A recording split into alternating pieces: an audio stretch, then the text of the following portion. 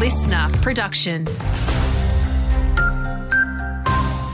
Good morning, it's Andrew Shell with the latest. Just because it's autumn doesn't mean the fire danger has gone away. That's the message from the CFA this morning. Deputy Chief Officer Alan Slepčević says if there's no real rain, as the forecast suggests, the fire danger will continue. Seeing the fire activity that we had over the last 3 weeks with 3 big fire days, we are likely to continue with that. So it will all depend on the weather of the day, how bad the fires will burn if there is an ignition.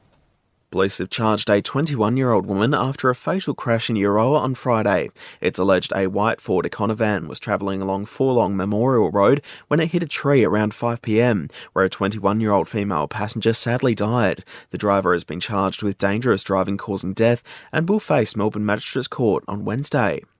Meantime, police have charged a 15-year-old after 2 people were allegedly stabbed in Morwell on Friday night on Church Street. The pair were taken to hospital with non-life-threatening injuries, while the teenager will face a children's court at a later date. Briefly, Harriet Shing, the state's housing minister, has told the Herald Sun she's looking forward to seeing the budget after the paper yesterday revealed Victoria's debt could hit $250 billion in 3 years' time. And art lovers, this one's for you. A Cup of Shep and GV is now open at the Greater Shepparton Visitor Centre.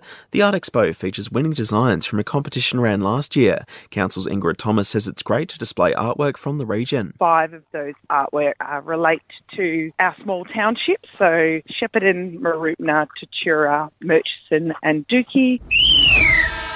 Checking the cricket Shepparton Hazeman Shield action now, Kyabram dealt Karamomas a blow with a narrow victory on Saturday afternoon. Elsewhere, Waiai dominated Shepparton Youth and Euroa won by a couple of wickets over Tatura.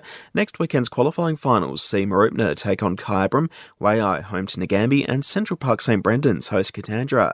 And as for the Latrobe Valley play, the Cats have started off with the bat after bowling Moe out for 148.